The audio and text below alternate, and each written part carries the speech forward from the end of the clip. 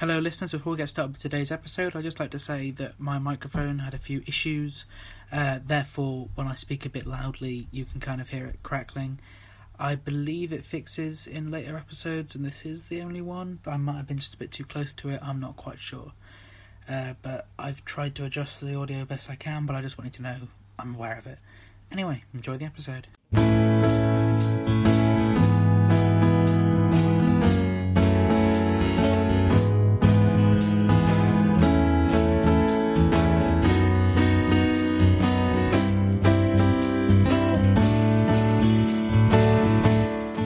Hello, welcome to Christmas Actually with Luke Allen and Lara Collier, the podcast that takes a look at the Richard Curtis film Love Actually, one day at a time.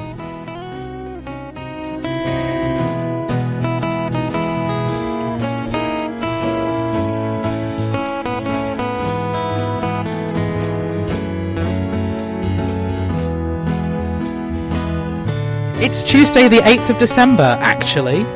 I'm one of your hosts, Luke Allen. I'm joined, as always, with my co-host, Lara Collier. Yo. And two special guests today. I'm joined with Andy Kind. Hi, Luke. And with Susan Hill. Hi, and December 8th today is actually my birthday. Oh, wow. Happy birthday for what is basically 2 months from now. But all our listeners who are listening live can message you on some form of social media and wish you a happy birthday. All three of them. So, today we are obviously tackling Love Actually once again, and we're opening with Andrew Lincoln being phoned up by Keira Knightley, and finishing with Hugh Grant dancing. So it's a fun week. Woot woot. So before we get into the minutes, what are both of your experience with Love Actually as a film? Well, it's a film that, for me, it's the classic Marmite film, isn't it? But I think actually, I think that can be with actual Marmite. What you tend not to have happen is that somebody goes from loving Marmite to hating Marmite. You either do like the taste or you don't. But my relationship with Love Actually is that at different points over the last 20 years, I have loved it, and at different points I've hated it. And my feelings about it are so ambiguous. If I could be in a relationship with Love Actually on Facebook, I'd have to say it's complicated. I completely understand that. Like, I've liked it, but over the course of doing this show, I both love it more and dislike it more. And, like, I don't know. Because there's some awful continuity errors we're realising, but also it's just nice. It's a series. Have you watched The Ballad of Buster Scruggs on Netflix? It's by the Coen brothers. That's a series of short vignettes set in sort of the Wild West. And some of them are amazing. Some of them aren't great. The thing about Love Actually is that it's a series of short stories, some of which are top class, some of which are less quality, but they're all compounded together. And I think that's why you get such a range of views, because there's so much going on in one film. And the quality of those stories are varied, but they're all sort of interwoven together. And so I think that's probably why you get people with so many different perspectives on it. I've started trying to edit each of the stories into their own separate short films to see how they stand. That would be. I've only so far done the Daniel and Sam, Liam Neeson and Thomas Sangster story, and that's about 25 minutes long, and it's a really solid short film. Yeah. It stands on its own really well. It actually flows better as a short film, I think, because it doesn't feel like Daniel's moving on too early, because the pressure of it starting with Christmas, you've kind of got literally 5 weeks before Christmas, he's at his wife's funeral, and then at the end he's with Claudia Schiffer. Like, that's 5 weeks. It's very quick, but as a short film, that those time cards and everything else aren't as present, so it's a lot easier to take in, I think, in that way. What about you, Sue? What's your experience? I saw Love Actually for the first time on Christmas Day at my parents'. My brother had come up from Toronto to spend Christmas Day with us, and I had never seen it. I'd, of course, heard of it. And watching it with my parents made some of the scenes very uncomfortable. Mm-hmm. And I think maybe that's why I didn't particularly like it the first time. I was just like cringing the entire time. But I watched it again this morning, and I just grinned my way through most of it. I thought it was great, and I think the Liam Neeson story is one of my favorites out of all the vignettes that are in it. Yeah, I think that's definitely the case. And like, we had a little chat with Richard for 2 minutes about time, and hopefully we'll have him for Christmas actually about this. And basically, he just had loads of different ideas, and he just didn't want to do 100 minutes for each of them. And he was like, "Well, let's just bung them all together." And whilst he said this wasn't the intention, it feels quite satirical at the rom-com genre at times. Like, when you start looking at how he treats the certain tropes, and when you see sort of how, as we get a bit of his story here, the Andrew Lincoln and Keira Knightley story, how you're rooting for Andrew Lincoln, who basically is a creep. And in the same sense, with Chris Marshall's character, we've said several times on the show, if Sean William Scott was reading his lines, it'd be a very different film.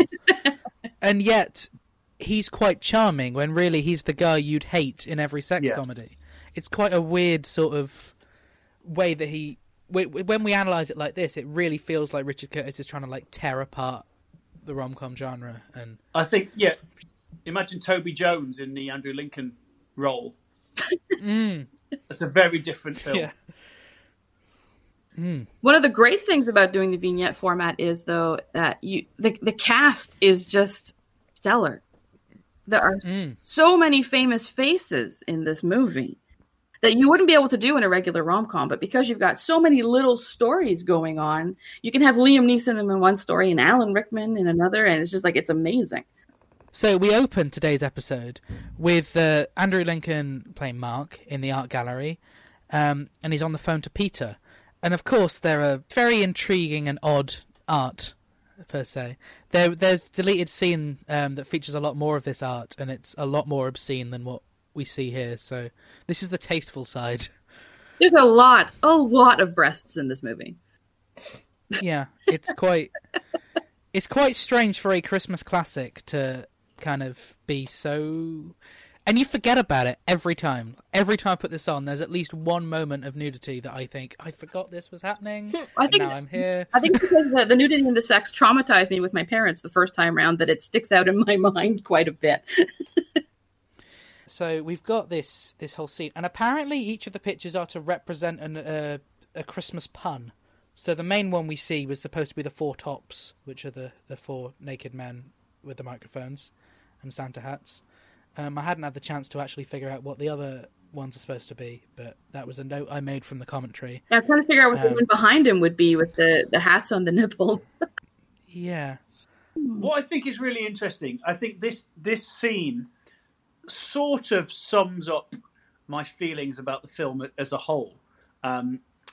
This wouldn't be the one scene that I'd choose to summarise this, but it's not... You know, you can...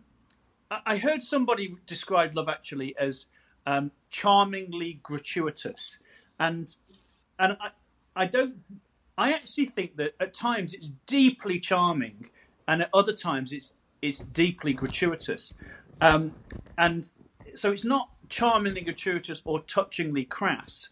It's touching at times and crass at others, charming at times and gratuitous at others. I think that's the thing that turns me off. I think during those periods where I think I just don't like that film, it's just that there's this quite stark contrast in tone, and that it does seem like you've got the beat and the offbeat playing simultaneously, like an indie band and a ska band trying to play the same tune at the same time. And while that's experimentally charming, it's also not good music. So that's how I feel about it. But what you also notice, on a lighter note, is just how attractive Andrew Lincoln was. I mean, as a heterosexual man, as soon as he came on screen, I thought, oh my goodness me, he was absolutely gorgeous. Yeah, to go back to like the first point you were making about the different tones, it also stands out a lot on Richard Curtis' filmography, I think. Like, Bridget Jones has that crassness to it, I guess. But, like, to compare it to Four Weddings or Notting Hill or even stuff like Blackadder, it's not... It's weird to think it's the same guy, really, because he doesn't have that crassness or a ton of, like, nudity and things in his films. There's moments... Things like About Time are just lovely and sweet, and I can talk about time for hours, so I won't. But But yeah, it's like The Girl in the Cafe. It was like a wonderfully touching romance that didn't really have much sex or bad language or anything. That this does definitely kind of stand out. And I think the gratuitous nature of, obviously the main thing that features it is the Martin Freeman and Joanna Page story. And obviously there is comedy in that gratuitous nature of it, and how they're so comfortable to do this at work, but when it's their own personal life, there's the struggle for intimacy and shyness there, which I kind of, whilst I don't like much of their story, if we had more of it, I think it would have felt like it fitted in a bit better. Yeah, and that's all I mean by gratuitous. I don't mean in a Mary Whitehouse sense of being a prude or a moralist. You know, art can do whatever it needs to do. So, you know, nudity within film I have absolutely zero problem with. Gratuitousness is simply, as you just said, it's that stuff that isn't needed and that doesn't fit in within the context. And I think there's just moments like that, isn't there? Well, the only, like, the Chris Marshall story and the story with Martin Freeman and Joanna Page, their connection to each other is the only thing that's holding them into the film. Really, their connection with I've already forgotten his name, Colin's friend, who's the AD. Like that relationship they have, they're the two weakest stories, and they rely upon one another to fit within the film. You could cut them both out and still have a fine film. Yeah. So it's I kind of want to know if there was a lot more. I haven't had the chance to read through the original script online yet, but I want to know if there was more that goes into their stories. But this bit we get here, with Mark and Juliet in a moment, it's quite weird, because when you do get to those certain scenes with Mark and Juliet, you do find yourself sort of relating with Mark. And then you look at what actually is happening, and you go back at the wedding scene where you've got him with the video camera and everything, and it's just disturbing. He's going all sort of American Beauty on it, really. Yeah, I mean... I think it's because we don't get to know her husband. We don't get to know... Chiwetel Ejiofor, I think is how you pronounce his name. We don't really get to know him, so we don't have a rooting interest in him. I think what we needed, I think I mentioned this before, is if we had like some sort of backstory or some moment where maybe if Mark was in love with Juliet from before she got with Peter, like if there was, maybe they all went to school together or something, and he invited Mark invited Peter to a party or something where he was planning to ask Juliet out, and then she fell for Peter or something, where you saw that the interest, he was in love with her before it got kind of it would make it weird, easy. Creepy. Yeah, and you'd kind of root for him a little better because you'd know that he'd been in love with her for a while. But at the moment, it's just a guy who's trying to take a married woman out of her marriage, and it just doesn't quite work. But I think Andrew Lincoln's performance is probably, as you said, like if you had Toby Jones or someone, like his performance does make it. Like I tear up almost every time I watch that scene where after she's seen the video of the wedding, when he's walking out and he keeps turning back and circling to see whether he goes back in. I think that's such a powerful scene. He's so, he doesn't know what to do or what good to in say. that. He's like before, like we've all been there. Like, you know, like I should go back. No, I can't, but I should, but I can't. You know, heart wrenching. And obviously, Keira Knightley's performance is amazing, especially considering she was only 18 when they filmed this. Wow. There's a lot of movies where you think like she's great in this. Wow, she's so young. She was 5 years older than Thomas Sangster, who plays Sam. Wow. So yeah, I mean, what do you think of this whole overall exchange that we get here in the art gallery? It's uncomfortable, and it's supposed to be, and you're like, no, you know immediately that there's something on that video that she should not see. Yeah, and I think actually Andrew Lincoln is able to do something that maybe the film itself doesn't do, which is to hold together those two quite extreme things. You know, he's able to humanize and make it seem credible. He's able to humanize the kind of the reality of stalkerism, if you like. You know, his character is essentially the acting version of "I'll Be Watching You" by the Police. That kind, got Sting singing about being a stalker, but because he does it so melodiously, people are, bought into it.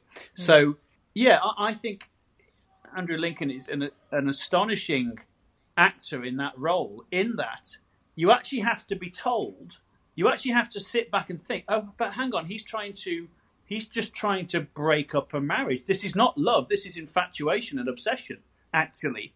And yet... Well, that's today's episode title. Infatuation, actually. And yet, when he walks away at the end, as he's done the card thing, which is how I start... I've always started every date. Every blind date, I always start with the card thing from Love Actually. As he's walking away, and he says, enough now, you think, okay, so there's even redemption possible for that guy. And yeah, he's my favourite character in the film, and yet I actually hate what he does. But I think he is trying deep down to bury it. Yes. Like, he doesn't want to break up their marriage, and he's distancing, because she says in a later scene, like, I feel like you don't like me, like, we're not friends. But I think he's trying desperately to keep a distance between them, because maybe he doesn't trust himself, or he doesn't want to break up his best friend's marriage.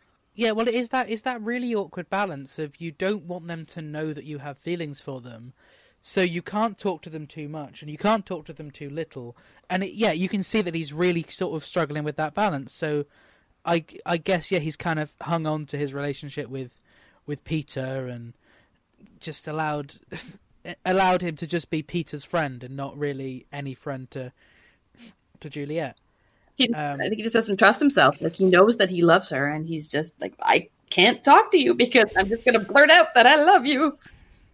So do you think if we saw more of Peter's life and his story, this would be a harder story to see? Yeah, I don't think we have a rooting interest for Peter at all. He's just someone else in the frame almost at times. It is quite weird what this film seems to do with the concept of infidelity, really. Because in the same way with Alan Rickman and Emma Thompson's story, you don't want him to do it, but you feel for Alan Rickman the entire journey, I think. You feel bad for every mistake he makes because you see what's coming before he does. It's quite a brave move that Richard Curtis does, really, to portray things not in a black and white light, but actually sort of show the motivation of someone who would do something like that. Well, it's rare in those kind of situations that you could take either side and not be wrong. Yeah.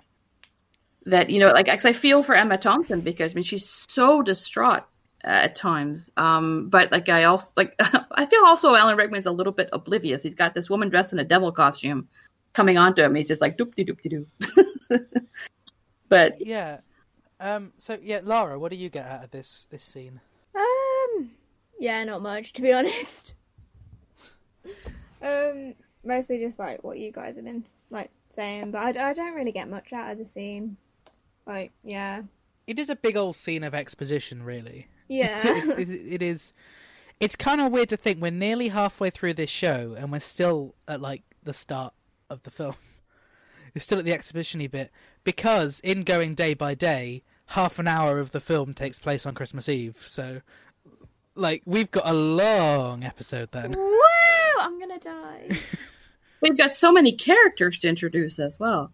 Oh, that takes time. Sugar. I said sugar. I'm so relieved that I've got this transcript, because I wouldn't know these characters' names. I've just copied and pasted a transcript off the internet and written my notes and annotations on the transcript, so then I can just sound like I know what I'm talking about when I really don't. Yeah, I have the cast list up on IMDb. So, in fact, I think I discussed this. IMDb correction is that in the wedding scene earlier on, it's Richard Curtis is credited for being a trombone player. He does not appear in this film.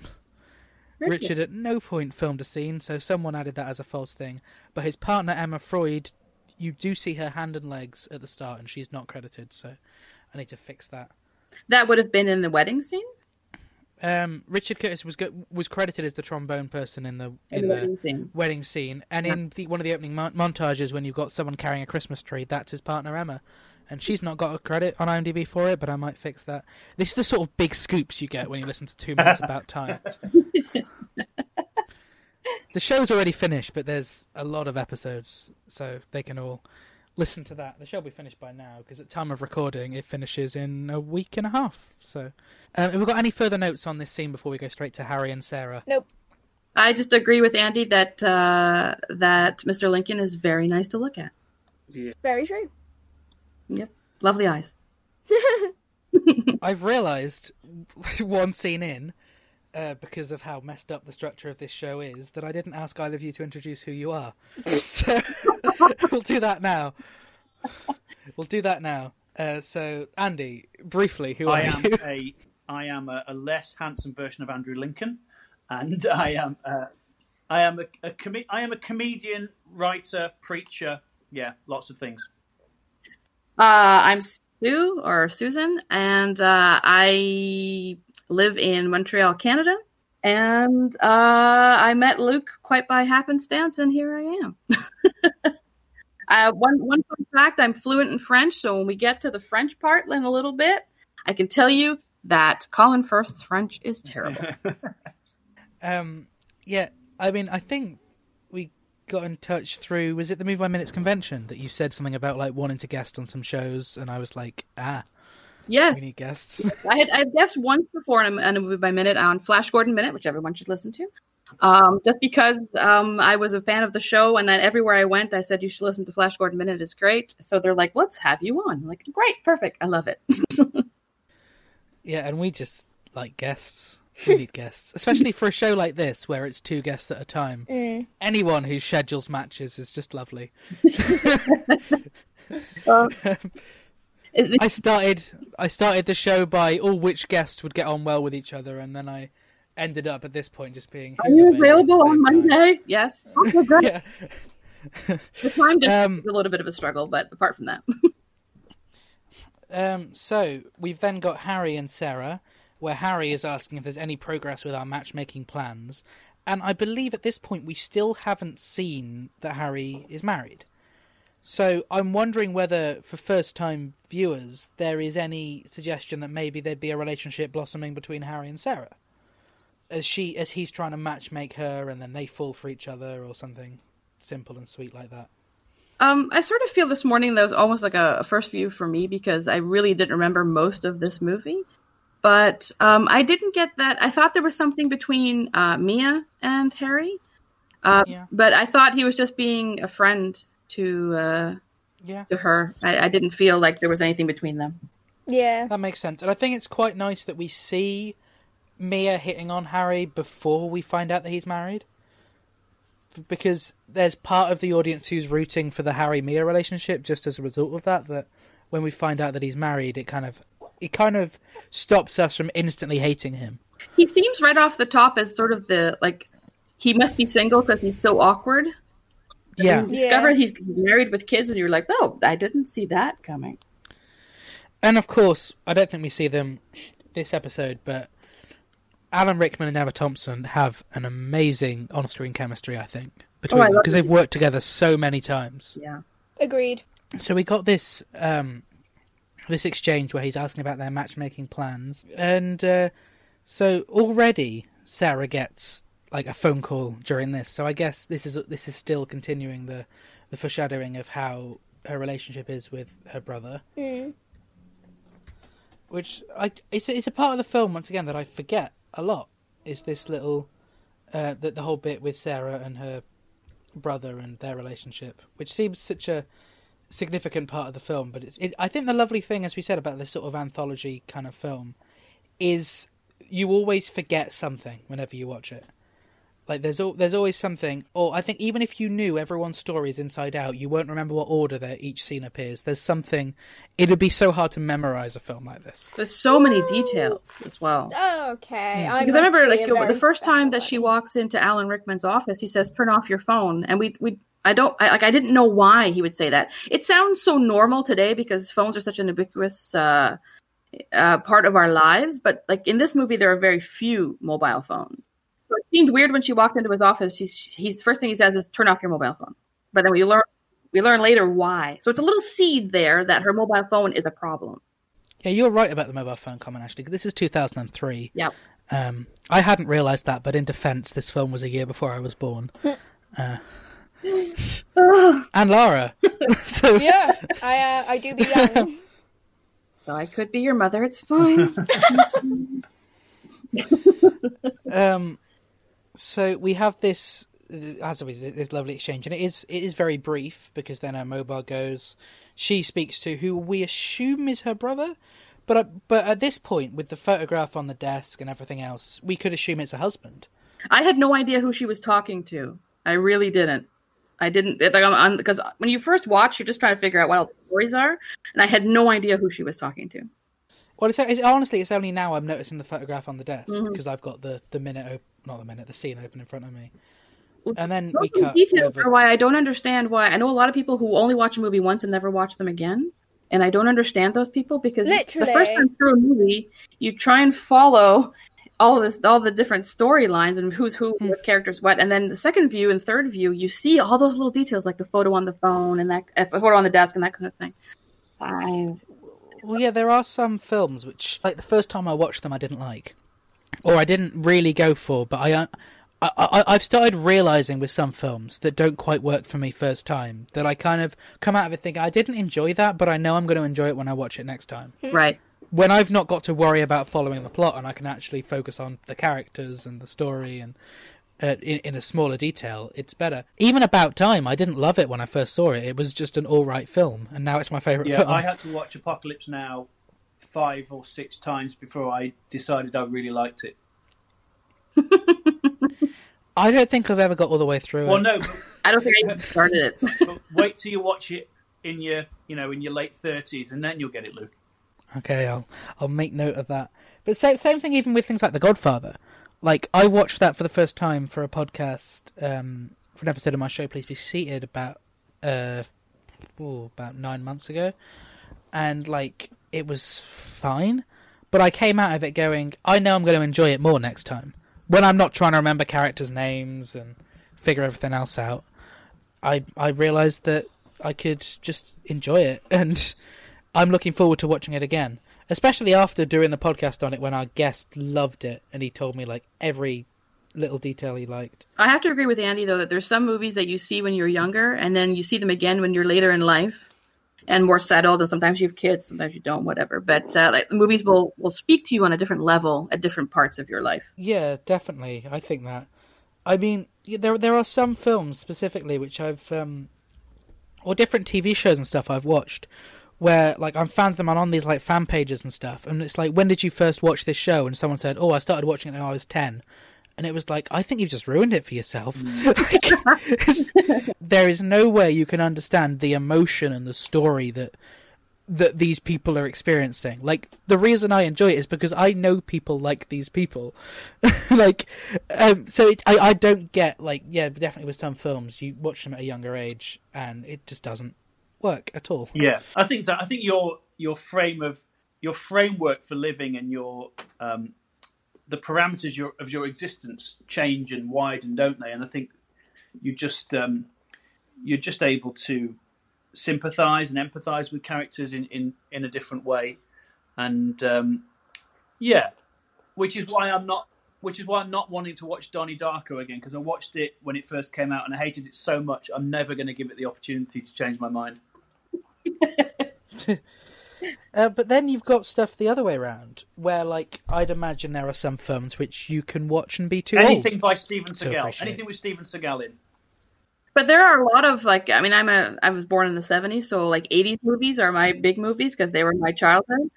And there's a lot of 80s movies like Flash Gordon or Buckaroo Banzai and that kind of thing that if you didn't see it when you were younger and you watch it now, you just kind of watch the movie and go, what the hell did I just watch? Where I loved it as a child, so I still love it as an adult. I'm a big John Hughes fan. Like, I love the John Hughes teen movies, but I've been reading and watching a lot about, like, video essays and stuff about the John Hughes movies. And I'd imagine if I go to watch them, like, 2 or 3 years from now, they won't work. Yeah, I didn't see them when I was younger, and if I feel if I watched them now, I wouldn't get through them. And, like, I've been watching things about John Hughes and how he sort of opposes the stereotypes as to how people should act within high school and throws them away, but then at the end of the film still ends up conforming to these stereotypes. And so with that sort of sociological mindset, once again, they're not going to work. No. And I can't remember what my initial point was, so we should probably go back to Love, actually. So we then get Harry and Mia, and Mia is way too forward in these scenes. Like, now we know that Harry's married. At this point, as I said before, because in this point in the film, we don't know. I'm pretty sure. We haven't had any scene with Emma Thompson yet, have we, Lara? I don't believe we have. Yeah, FYI to the listeners, it's been like 2 weeks since we've recorded, so I can't remember. But I don't think we've had any scenes. So it's... So at this point, when you're watching it, it's probably kind of fine. You're seeing her being a bit over-the-top flirty, but you're kind of like, something will blossom here. Yeah. But now you know, in hindsight, that he's married. She is way too forward and inappropriate in his office at this point. It's mind-blowing. Like, this is an HR nightmare. We can't say that she's just to blame for the whole thing, because obviously he has a say. But what she's doing here is just not a good way to be or to act. There was apparently a deleted scene where she's talking to Andrew Lincoln in the art gallery, saying, she's feeling a bit bored, she might as well have an affair with her boss, or something like that. And it's just like, that seems a bit weird. I believe we did see Emma Thompson before, but with Liam Neeson. Yeah. Yes. Because for like half of the movie, I kept expecting Emma Thompson to leave Alan Rickman to be with Liam Neeson. Well, who wouldn't want to be with Liam Neeson? I would. I mean, I love Alan Rickman, but Liam Neeson is Liam Neeson. Well, actually, I'm not going to lie. I think I prefer Alan Rickman only because Severus Snape. I prefer, I think, Alan Rickman as an actor. But if it was just like, which one do you want? I'll take Liam Neeson, thank you. Fair enough.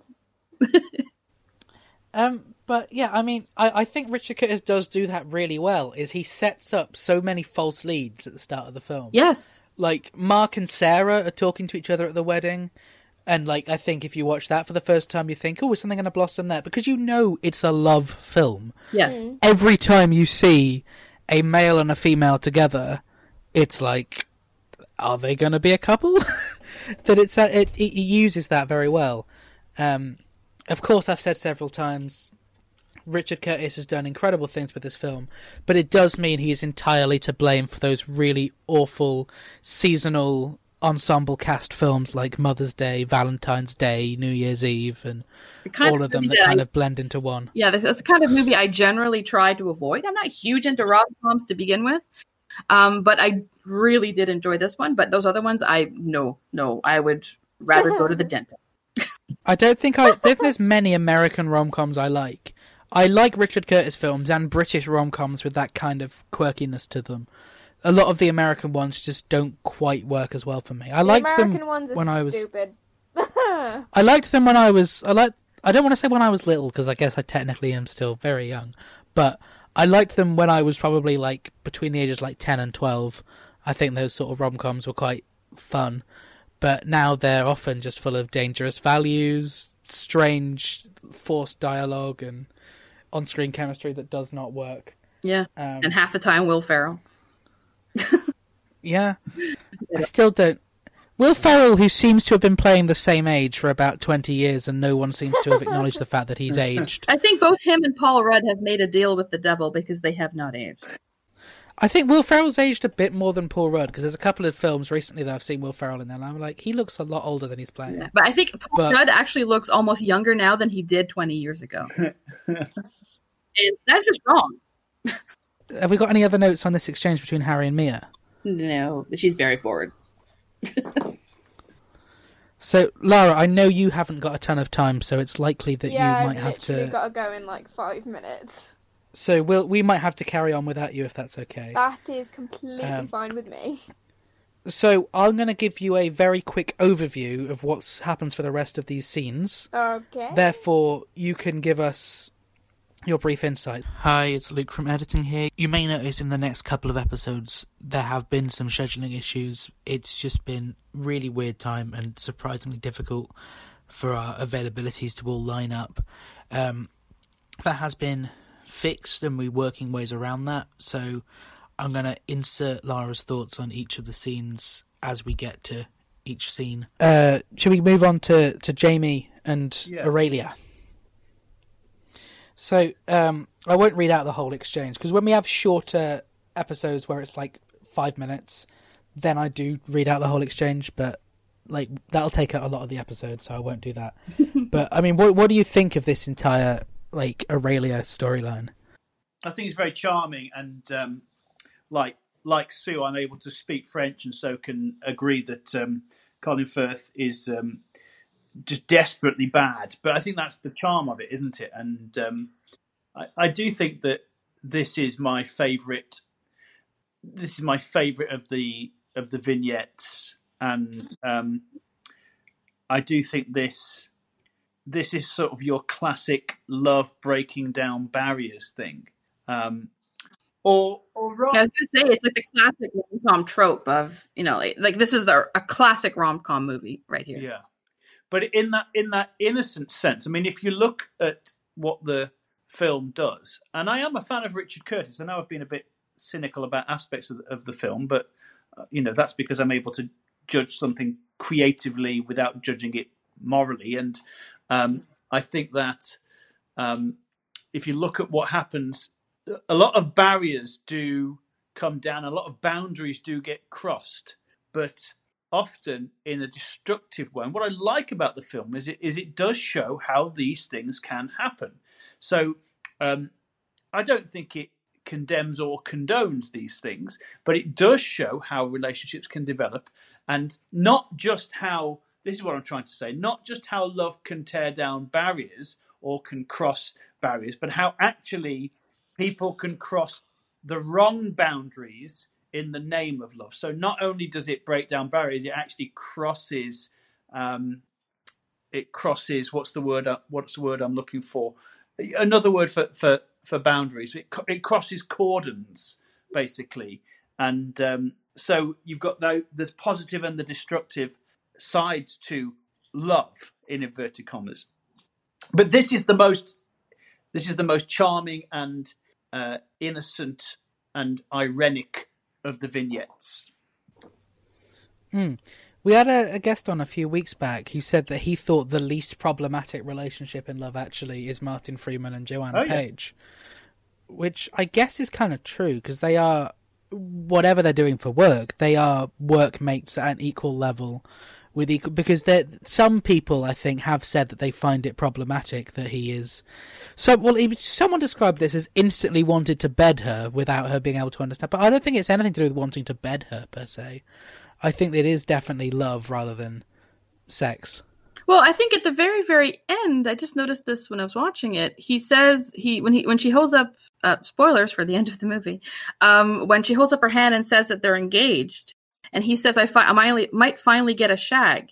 So I don't think their relationship is necessarily sexual outside of the office, so to speak, to that point. Yeah, I wasn't sure if that was just a passing joke, but it might genuinely be true that they're actually quite innocent and have a surprising view of morals compared to what they have to do for a day job. Because he's so awkward and shy about relationships, and despite what he does clearly for a living.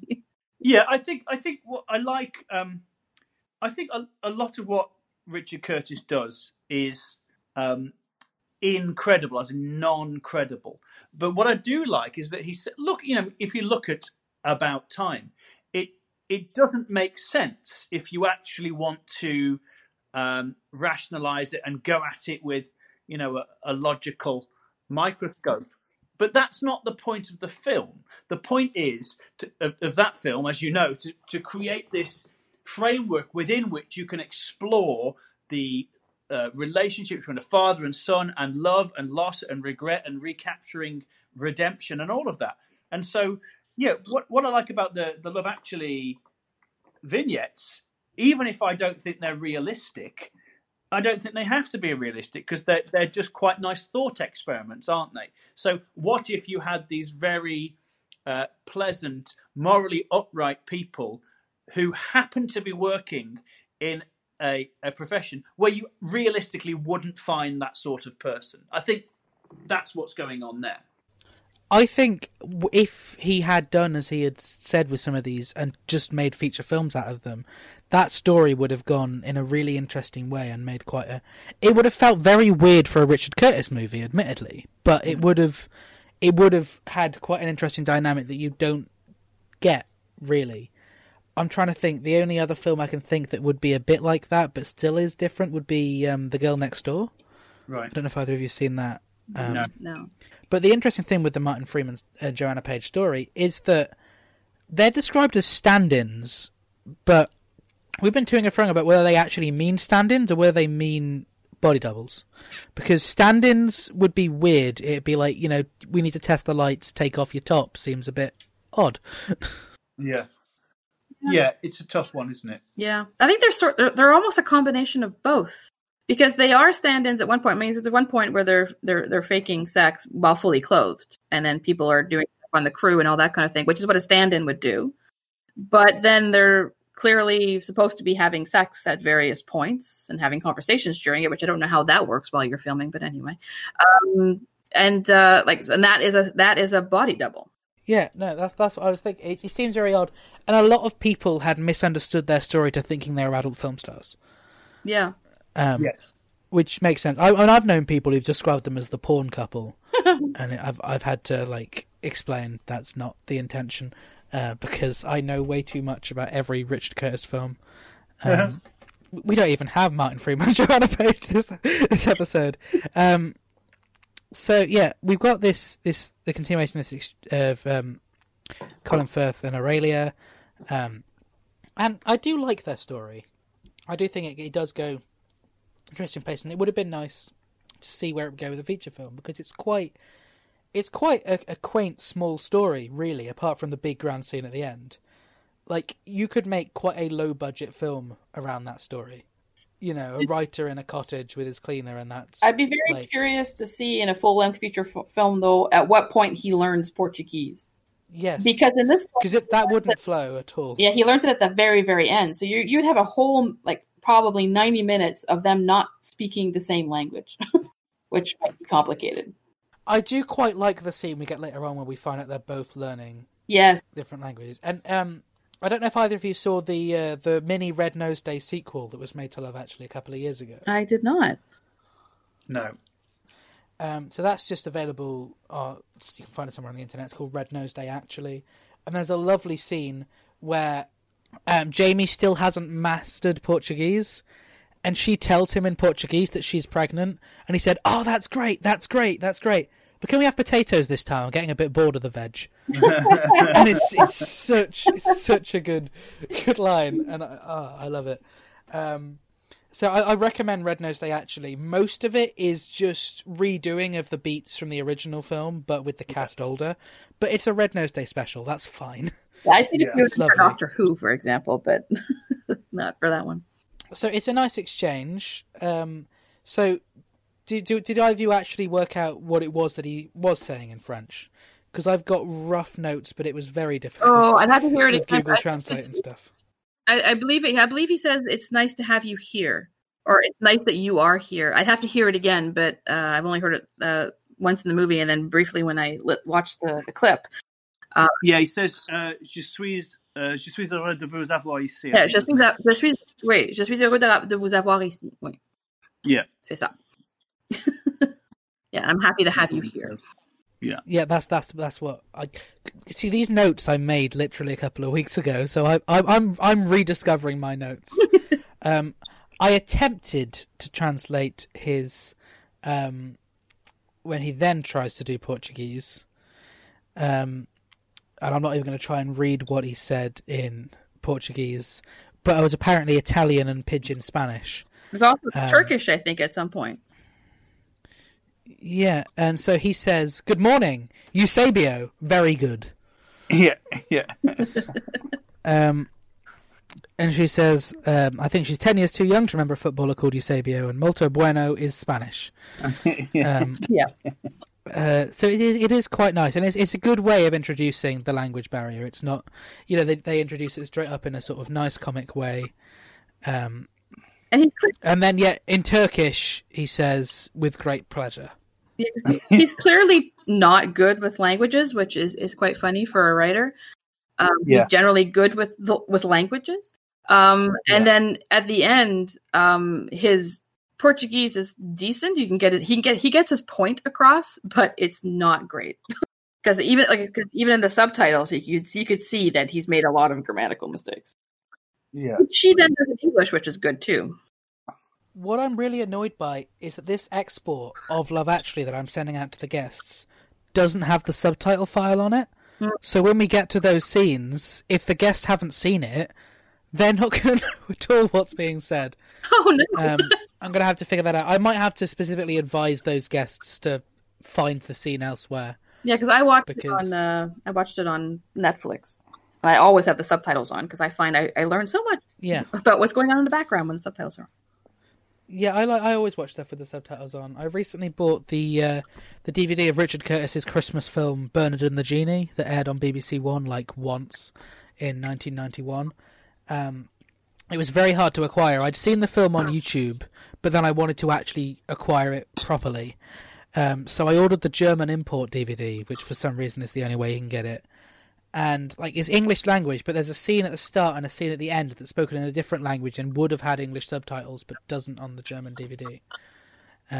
Which involves a scene where the genie reveals he murdered someone, which is just such a weird subplot. It doesn't really go anywhere. I think I've actually seen that movie a long time ago.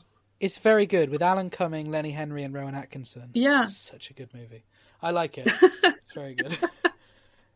And it was the first time that Richard Curtis and Emma Freud worked together, and The Flat was actually filmed in their real-life flat, which is nice. Let's save you some money.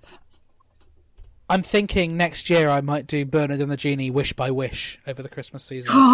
Because most of the guests won't have seen it, so it'll be quite fun. I'm just wondering at what point Richard Curtis is going to be annoyed that I'm just picking his stuff. Which is genuinely pure coincidence. At some point, there's going to be a restraining order of some kind. Doing this show after About Time is a complete coincidence. I was chatting with Lara, we're going to do Les Mis at some point, and then she said, we should do Love Actually at some point. And then I realised we could do Love Actually day by day, so it would be actually a better way to introduce her to podcasting than throwing her into doing minute by minute of a 3-hour film. Yeah, it's intense. But doing About Time, I was chatting with one of the people we had guest on the show, and we're now talking about doing episode by episode of Vicar of Dibley, which was a show that Richard Curtis did, which I don't know if you have in the Canada. I've seen some of it, not all of it. He did write my favorite episode of Doctor Who. Yes, mine too. Yeah, Vincent and the Doctor. I do love that. It was my favourite episode for years, and then when I started being a fan of Richard Curtis films, going through his filmography, and it was of course my favourite writer wrote my favourite Doctor Who episode. Of course, the start is meant to be. So, yeah, we've got this scene afterwards where it's him in the car, giving her a drive back, and I like this. So he says in Pidgin Portuguese, which roughly translate to beautiful mountain tree. And I thought arbor was tree. Yeah. And he said, no, right, silence is golden. As Tremello said, clever guys, although I think the original version was by Frankie Valli and the Four Seasons. Great band. And then he starts humming Silence is Golden and then says, oh, shut up. And, which I like, because obviously he is trying to fill the silence, and he'll still talk to himself to fill the silence, which I think is very true. I think if this scene went on any longer, he'd be putting the radio on or something, because you'd need something. But if we got anything more to say about this whole story before we move on to the Prime Minister and the President?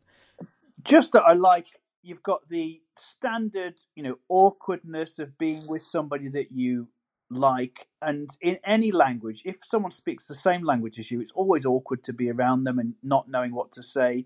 But it's that extra stretch, isn't it? It's that one step further, that that bridge further, where the person you're talking to actually doesn't understand anything you're saying, which is a blessing, but also is funnier for us because we can just see. We can see the self-loathing that is generated. I was going to say, there is a blessing in the fact that he could say absolutely anything and she'd have no idea. Yeah. Although actually, we don't learn at this point that she doesn't know any English, do we? Did they say that, or is it just implied? Yeah, I think we know that she doesn't. Yeah, I'm gonna go back and change this. This is Aurelia. She cannot speak French. They don't actually say at any point she can't speak English. No, I think we don't really, because they never explicitly say that she doesn't speak English, but I think we get that from like the conversation after they've been in the water. It's clear that they don't know what they're saying to each other. Yeah. Which I do quite like that, and I enjoyed that. They avoid two tropes here. One trope is, she knows English all along, which I'm glad they avoided. And the other trope that I'm glad they avoided was, which happens in American movies all the time, because she doesn't speak his language, so he just speaks to her louder. Yeah.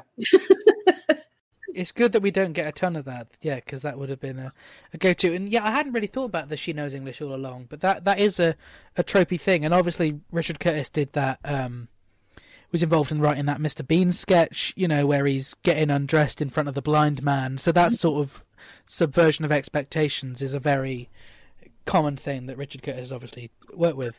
Mate, I think that that little exchange is so adorable. I don't even care. It is so cute. It is very sweet. Yeah, because they don't understand each other, but they're still trying. This is one of the stories that I would be interested to see how it flows as a short film. Yeah. Because it's rather standalone. It doesn't even involve Christmas in its story at all. And it's just sweet. It was one of them that Richard did say to me he had intended as a full feature film at first. He had that written down as an idea.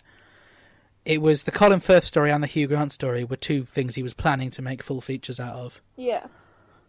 I would watch both of those, I think. I think the Hugh Grant story would possibly work better as a feature, because at the moment it's just a very toxic work relationship in terms of their dynamic and balance, with him being the most powerful man in Britain and her having to do everything he asks. Well, as we see a little bit with the scene with the President of the United States, who is clearly using his power to get some tail. Yeah. Which is possibly one of the things which I don't like, the whole president exchange we get in a bit, but I think maybe we do need it in order to not find their relationship so toxic. Mm-hmm. We need to see how someone could misuse the power. And so I guess, Lara, the president and Hugh Grant's dancing. What do you think? What happens? They don't dance together. The president turns up. He ends up, I think, is he kissing Natalie? Or he ends up very close to Natalie. He's like touching her hair. He's standing very close to her, I think. Oh, yeah, that bit. I'm not going to lie, that bit just annoys me, because I'm sort of like, that would never happen, even in a movie. I know it did happen in the movie, but that would just never happen. Yeah, because they were alone for like 28 seconds. Literally! I always forget that Billy Bob Thornton's in this movie. Oh, he's so sleazy! Oh! He's so sleazy. I have a very weird note about Billy Bob Thornton, which I can't quite believe is true. It was commented on in the commentary. I then Googled it, pretty sure it was just a passing comment that Hugh Grant made as a joke, and turns out it's completely true. Billy Bob Thornton has a fear of antique furniture and of pictures of former Prime Minister Benjamin Disraeli's facial hair. I've heard the one about the furniture before. Yeah, and in this scene, he has to go past a picture of Benjamin Disraeli and a lot of antique furniture. And apparently, whenever Hugh Grant wanted to just be annoying on set, he'd grab the picture of Benjamin Disraeli and hold it up behind the camera just to annoy Billy Bob Thornton and really upset, make him uncomfortable. I get the feeling he's a truly bizarre human. Yes. Yeah, I haven't seen a ton of stuff with Billy Bob Thornton, but it's always just... I'm not quite sure what I think of him. Yeah, in this movie, because I was making notes when I was watching it, I just put, wow, Billy Bob is sleazy. That's Yeah. Yeah. But I also put a note that Hugh Grant reminds me so much of our current Prime Minister, Justin Trudeau. Kind of young, good hair, It just reminds me a lot of Justin Trudeau. I don't know much about his politics, but he's certainly nice to look at. Our Prime Minister was briefing every single day about during our currently in the COVID crisis. And he would do it outside so that everyone was outside. And there are gifs of him just because he wasn't getting a haircut because all the salons were closed, and he wanted to be like, regular Canadians who weren't getting their haircuts either. So his hair was getting quite long, and there was a breeze, and he was just like raking his fingers through his hair. And there's so many gifs online of him just like slow motion raking his hands through his hair. Yeah, that's our compared to what's going on south of us. Yeah, we've got a very good looking prime minister. I think we commented last time that by complete coincidence, the set decoration in one of the scenes with the lamps behind him were identical to what what Tony Blair actually had in his office at that time. Well, they just picked some lamps and then checked afterwards, and they picked some lamps, and then Tony Blair did some sort of speech on video, and it turned out they had the same lamps, which is just brilliant. So are you saying 10 Downing Street shops at IKEA? Maybe. There's some things the president says where you can very much tell it's a British person writing an American. Yes. It's almost the president character is almost a caricature of an American president. Yeah, which I think works well, because Richard Curtis can obviously write American characters. There's a token American in every one of his rom-coms, I'm pretty sure. I think it's on purpose. Yeah. Well, I think it is on purpose how he writes him here. But the line that really stood out as not working at all is excellent. My goodness, that's a pretty little son of a bitch. Did you see those pipes? It just that just doesn't flow at all. Yeah. It just did not sound right. Obviously, A, it's not a nice thing for him to say anyway. But B, the way, like, the wording, I don't know, it's just, I think it was a period where the phrase son of a bitch was a very Americanized, very American comment. Yeah, so I think it's written in a deliberately caricaturing way, isn't it? It's deliberately crass. But actually, this would be one of the places where I think, you know what, it is just gratuitous and it is just crass, and it didn't need to be said. And actually, you've already done a pretty good job of letting the audience know that this is a sort of hack's idea of what an American president is. We already get that. And you've almost sort of broken the fourth wall, or put a fourth wall back up and then knocked it down again. So yeah, this is one. We only needed that brief moment where you could see he was slightly checking her out. We didn't need the line at all. Yeah, we have that, and then we see him with her literally about 3 minutes from now, and that's all we need. Yeah, I think it's all part of the ploy to make him such a douche that when during the press conference he does what he does during the press conference, Hugh Grant's character does, that you're like, yeah, get that American president. But I think they were so successful in doing that without, like, that whole walk down the stairs with that conversation is just not necessary. It's over the top and it's not necessary. Yeah, that whole section is deliberately jingoistic and sort of hammerly pro-Britain, isn't it? It is very nudge, nudge, wink, wink. But also, I just think that it straw mans the American president, basically. So it stops us from celebrating, I think, because actually we don't think that's a realistic portrayal of an American president. So yeah, it straw mans him for me. So I do quite like the press conference. Obviously, we've said also it's very quick how he seems to instantly get with Natalie, which is very concerning. So Hugh Grant's main line in the press conference is when the Prime Minister, when he says, "I love that word relationship, covers all manner of sins, doesn't it? I fear this has become a bad relationship, a relationship based on the president taking exactly what he wants and casually ignoring all those things that really matter to Britain. We may be a small country, but we're a great one too. The country of Shakespeare, Churchill, the Beatles, Sean Connery, Harry Potter, David Beckham's right foot, David Beckham's left foot, come to that. And a friend who bullies is no longer a friend, and since bullies only respond to strength, from now onward, I will be prepared to be much stronger, and the president should be prepared for that."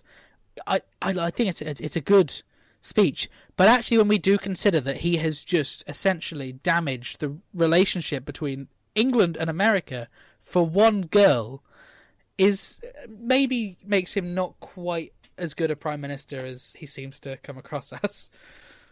Yeah, and I like that again because that's all part of Richard Curtis's thought experiment. The film is simply about looking at the different offshoots of the word love, whether that ends up being infatuation or lust or simply, the desires of the heart in that slightly vague way. What happens when those things are elevated beyond reason, beyond social construct, beyond language barriers? That's what the film's about, isn't it? And he shows the full range and the full spectrum of, sensual desire.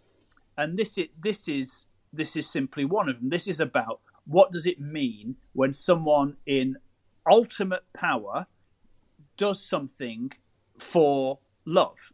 Mm. Yeah, I think obviously within the film it flows really well, and that sort of Richard Curtis-y way of, and it's not a criticism to say this, of well-off people doing well in life. It's not criticism to say that that's what his films are. There is nothing wrong with that. That is, to an extent, the life that Richard Curtis knows. He is someone who is in a financially stable position, who has got a happy life. So therefore he is writing what he knows, and there is nothing wrong with that. He does enough work for those people who aren't so well off that I think he can get away with that without it being a criticism.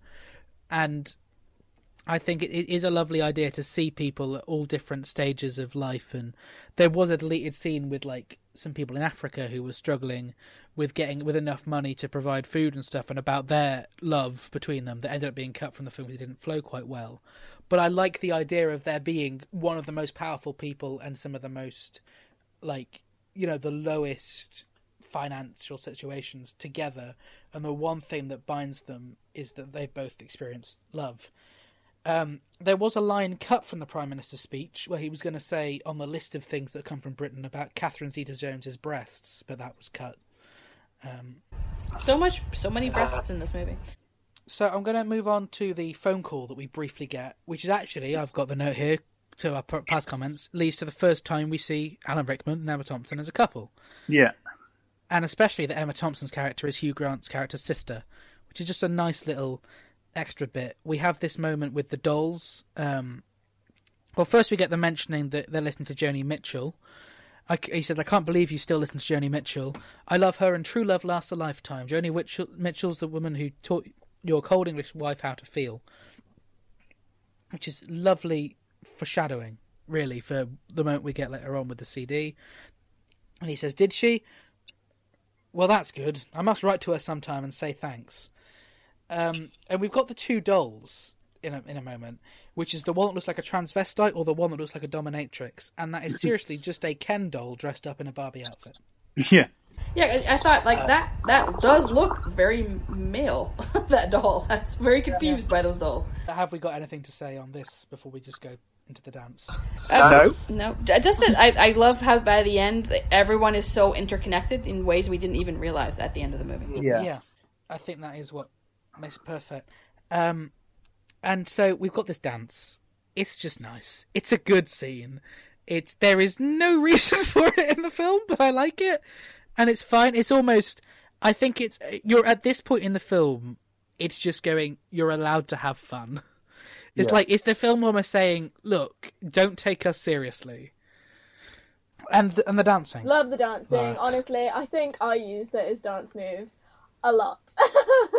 I may or may not have tried to, at home, not with a camera or anything, to recreate that dance a few days ago. Wow. I was at home alone and I was like, I don't know what to do. I'll see whether I can do the full dance. Oh, I can do it. It's harder, mostly because, it cuts. There's cuts. Yeah. And you can't do cuts in real life. So, I don't know, how many tweets should I get in order to release a video recreation of that dance scene? 50. How many listeners need to tweet 3. me? 50. 3? Well, that's me, that's Andy, and it's Lara. I don't have Twitter, unfortunately. Oh, well, create an account, I'm trying to think, tweet, and then delete it. Okay. I'm trying to, because we have no idea how many listeners we're going to get. I'll give it 5. If 5 listeners, it's not a ton. If 5 listeners tweet me, saying that they want this. They want me to do a recreation of Hugh Grant's dance.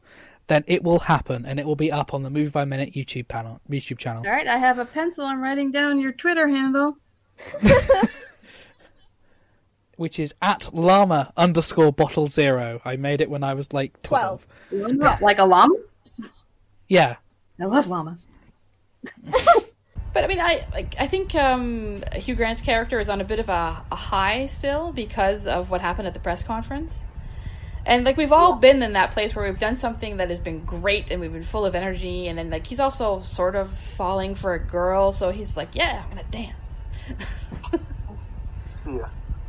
I wonder how inspired it was by that Tom Cruise. I can't remember the name of the movie. Is it? It's not Cocktail, is it? No, it's what's Risky Business? Yes. Risky Business. Yeah, the one where he slides across the floor in his socks. Yeah. The weird thing is they refer to him on the radio as a golden oldie for a golden oldie. He's not old. No. He's very young for Prime Minister, I think. And I tend to think of golden oldie songs as being from like the 60s as well, not the 80s. Yeah. Maybe it's because I was raised in the 80s, I don't know. Showing my age. But no, even I from my age wouldn't necessarily consider this instantly as a golden oldie. It's an older piece of music, but that wouldn't be the phrase I'd refer to it by. So in 2003, it's not been that long. No. Yeah, it's not that old at all. So in the Red Nose Day redo of this scene, it's Hotline Bling that he's dancing to, and that doesn't work quite as well. But I like it. I like his dance. I think it's nice and fun. And I don't know if there's actually... This is a big iconic scene, but there's not very much to say about it other than it's good. I like it. It's adorable, and I was singing along, and I was grinning. Yeah, it's a great scene. So, to conclude this episode, where can the listeners find both of you on social media? If you want to be found on social media. You can find me at Andy Kind Comedy on any of the social medias. Indeed. I can confirm that one. I'm on Twitter, and I'm so infrequently on Twitter that I'm not even sure I know my handle, so... And I'm not, I'm not an award-winning comedian like Andy or a writer like Andy, so here I am, Scottish-born Canadian. There we go. And the listeners can find Lara on Instagram at... Let me find this. I should have made note. They can find her on Instagram at LaraCollier_official. And they can find her on Facebook at Lara Collier Music, and her song Moving On is on iTunes, Spotify, all of that stuff. And I think there's a couple of music videos I directed for her that come up on YouTube when you search for them, so they can find that there. I'm on Twitter at llama_bottle0, Instagram The Ginger Luke, Facebook Luke Allen Film. All podcasts, radio appearances, newspaper articles, short films, anything I'm remotely involved in is over at lukeallen.co.uk. And this show is on Facebook, Twitter and Instagram at Christmas Act Pod. They can find us on IMDb. And we'll be back on the Friday, the 11th of December, as Jamie and Aurelia have breakfast and the pages fall in the lake. And Keira Knightley visits Andrew Lincoln to look at the video. So we're in for a good episode on Friday. Thanks so much for listening, everyone, and goodbye. Bye-bye, guys. Bye.